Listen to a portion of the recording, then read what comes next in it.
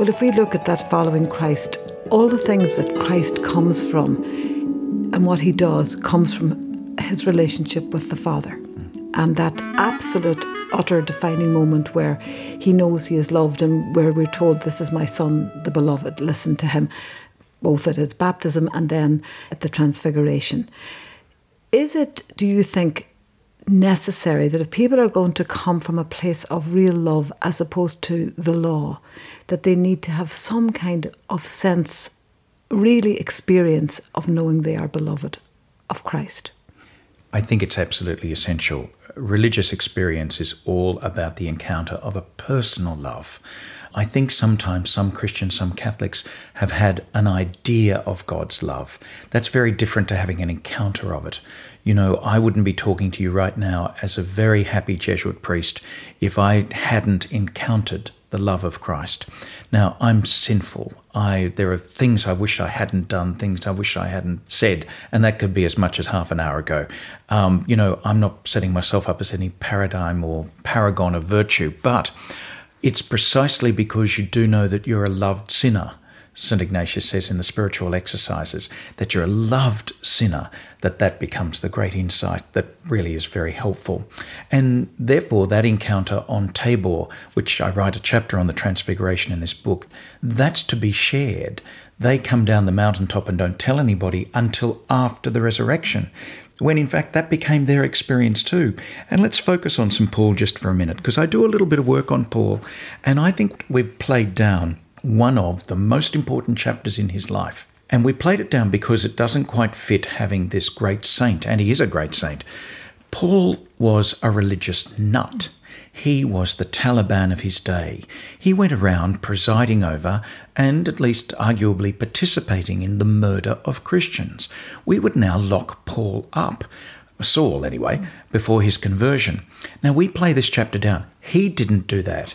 He comes back to it 4 times, as I chart in the book. He comes back to it 4 times in his letters, talking about what he had done before his conversion. But he is a religious maniac. He thought he was doing God's work. And that's incredibly important to knowing about God's personal love. The encounter on Damascus, the whole experience of conversion for Paul, which now scholars about Paul would say probably wasn't within a couple of days. We're now talking probably a process of years. That Paul comes to this revelation of his love. It's intimately connected to his being forgiven by God and for what he had done, and then goes on to be one of the greatest evangelists and apostles, of course, that the church has ever known. So I think that's profound. If every time we feel we're not loved or unable to be loved, then go back to St. Paul. Because if Paul can turn his life around by being the Taliban of his day, presiding over murder, and then getting converted and being the saint of the earliest church, or the greatest missionary in the earliest church, then there's hope for the rest of us. And I think that really matters, because some people just think they're unlovable, and they're not. None of us are unlovable. None of us are unforgivable. And that's why the present Pope, I think, has emphasised so strongly that our mission into the world, like Paul's mission into the world, is to carry what we've encountered, carry what we've experienced. So Tabor is a movable feast for all of us. It's not just the Son who is revealed as being utterly loved by God. Through the Son, we are all utterly loved by God. And that's got to be the message. That is the message that we've got to share with the world. And in my experience as a parish priest now in North Sydney in Australia, I don't think people are overhearing it. In fact, I think there's a whole group who haven't even heard it the first time round. And they respond very well when they can get a sense that that's the sort of God that they're seeking out to have an encounter. And also that I think that they've had maybe the experiences, as T.S. Eliot said, we had the experience, we missed the meaning. I think there are a lot of people who have had spiritual experiences or experiences of God who wouldn't dream of putting that word on it or wouldn't see it in that light unless they have the help of like spiritual midwives, male or female, who can say to somebody, you know, that's an experience of God. And then when they recognise that, the law is not what becomes important, but the love that comes from the understanding of that experience is what's important. And then you do the things that are right because you know you're loved. We are an incarnated religion. We are the only world religion that believes that our God took human form. That's an incredible thing to believe. What a vote of confidence in humanity for a start. But therefore, because we're incarnational, the matters of human agency, of the way that God works, is in and through being loved by other people, in and through human encounter. So when people say, I haven't had a religious experience, I haven't had an encounter of God, that's because sometimes the stereotypical thing is we've all got to go up a mountaintop and have some encounter. Now, for some people, they have had that extraordinary, dramatic, wonderful encounter with God. But I always say to people who say, well, I haven't ever encountered God, or I don't know God's love, I say, have you encountered that you've loved somebody or you've felt loved by another human being? God works in and through that, I'm sure. And I tell the story in the book, if you can bear a lovely story for a moment, of in my own life when I was in my last year at school with the Irish Christian brothers, the Edmund Rice brothers in Australia, and I was educated by those great men.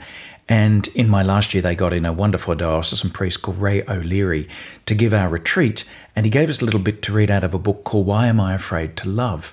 And that book said, this little extract we had to go away and think about and pray about on our last retreat for our high school. It said, don't leave this world not having told the people that you love them. Because when they're dead, at least in this life, it's too late. And if how you act towards them and speak to them, you show you love them, then it should be the easiest thing in the world for a Christian. So I don't come from a very demonstrative Irish Australian Catholic family. I'm in my last year of high school. My father had died when I was very young, but my mother at that stage had never told me she loved me. I'd never said it to my older brother and older sister, Peter and Tracy. So I came back from my Year 12 retreat on a mission. I'm telling my family that I love them, whether they wanted to hear it or not. So I sat down and wrote to my brother, who was working at a state, wrote to my sister, who was then working with Mother Teresa in Calcutta, and I said in these 2 letters, Dear Peter, dear Tracy, I just want to tell you something I have never told you before. I love you. I've never heard back. They have never replied to those letters. That left my mother. I stayed in one Saturday night. Tonight's the night I'm going to tell my mother that I love her. And I'm sure there's a lot of Irish people listening to us right now who could relate to this, because it's become common for a whole lot of families to say, I love you all the time. And I think that's a good thing. But it's fairly recent in our cultures, I think. So I was in my bedroom. I was so nervous about what I was about to do. Tell my mother that I love her. My heart's going boom, boom, boom. My tummy's going churn, churn, churn, churn. You'd swear I was about to ask my mother to marry me. I was so nervous. But I plucked up my courage, got out there, and I said, Mum, I've got something very important to tell you. Oh, she didn't take her eyes off the television. She was watching the 7 o'clock news. And she said, oh, what's that? And I said, no, it's really important what I want to say tonight. I've never told you this before, and I really want to say this. It's really serious. And by the way, she fumbled for the remote and turned off the television. I could tell there were now 2 hearts going boom, boom, boom, boom, 2 tummies going churn, churn, churn, churn. And Mum looked at me. Now, 20 years later, my mother said, oh my God, I remember that night like it was last night. She said, I thought you were about to say one of 2 things. My mother thought I was about to say, Mum, I've got a girl pregnant, or Mum, I'm gay. And my mother's sitting there saying, whichever one is coming, keep calm, keep calm, keep calm. I plucked up my courage. I came straight out with it. And I said, Mum, I just want to tell you, I love you. She thought it was the warm-up act for the big news yet to come. So she looked up at me and she said, is that it? And I said, oh, yes, before I died, I wanted to be able to say that I had told my mother that I love her. And I do. I love you, Mum. And such was her relief, she looked back at me and she said, I hope so, and turned back on the television. And I went back to my room going, I don't think it was supposed to go like that. And what happened subsequently was my brother and my sister wrote to my mother and said, we've had these very weird letters from him. And my mother apparently wrote back to Peter and Tracy and said, oh, bully for you. I've had the whole experience in person. But she said, don't worry, it's a phase he's going through. And he'll get over it sometime soon. Now, I say in the book, it's a phase I'll never get over because we're incarnated. We are a religion of human love. So how do we encounter the love of God? Through telling one another that we love. But I was clear in the book, we've got to get clear. Don't tell people that you don't love that you love them. You're devaluing the currency. If you want to know who you love, ask a couple of questions. How do you speak to people? How do you treat them? You can tell people that you love them till the cows come home.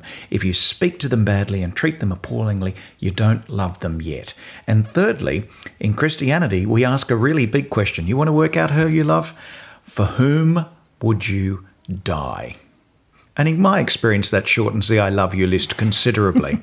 And it's not dying necessarily as in taking a bullet for someone, though sacrificial love is huge, of course, in the Christian story with Christ for all of us. But it's actually the love that says, my needs and my life are not the only thing. And that's not the only part of this equation that matters. And that's the sort of thing I'm trying to get to in the law of love, that God loves us in and through the most wonderful ways that we're loved. And that's how God communicates.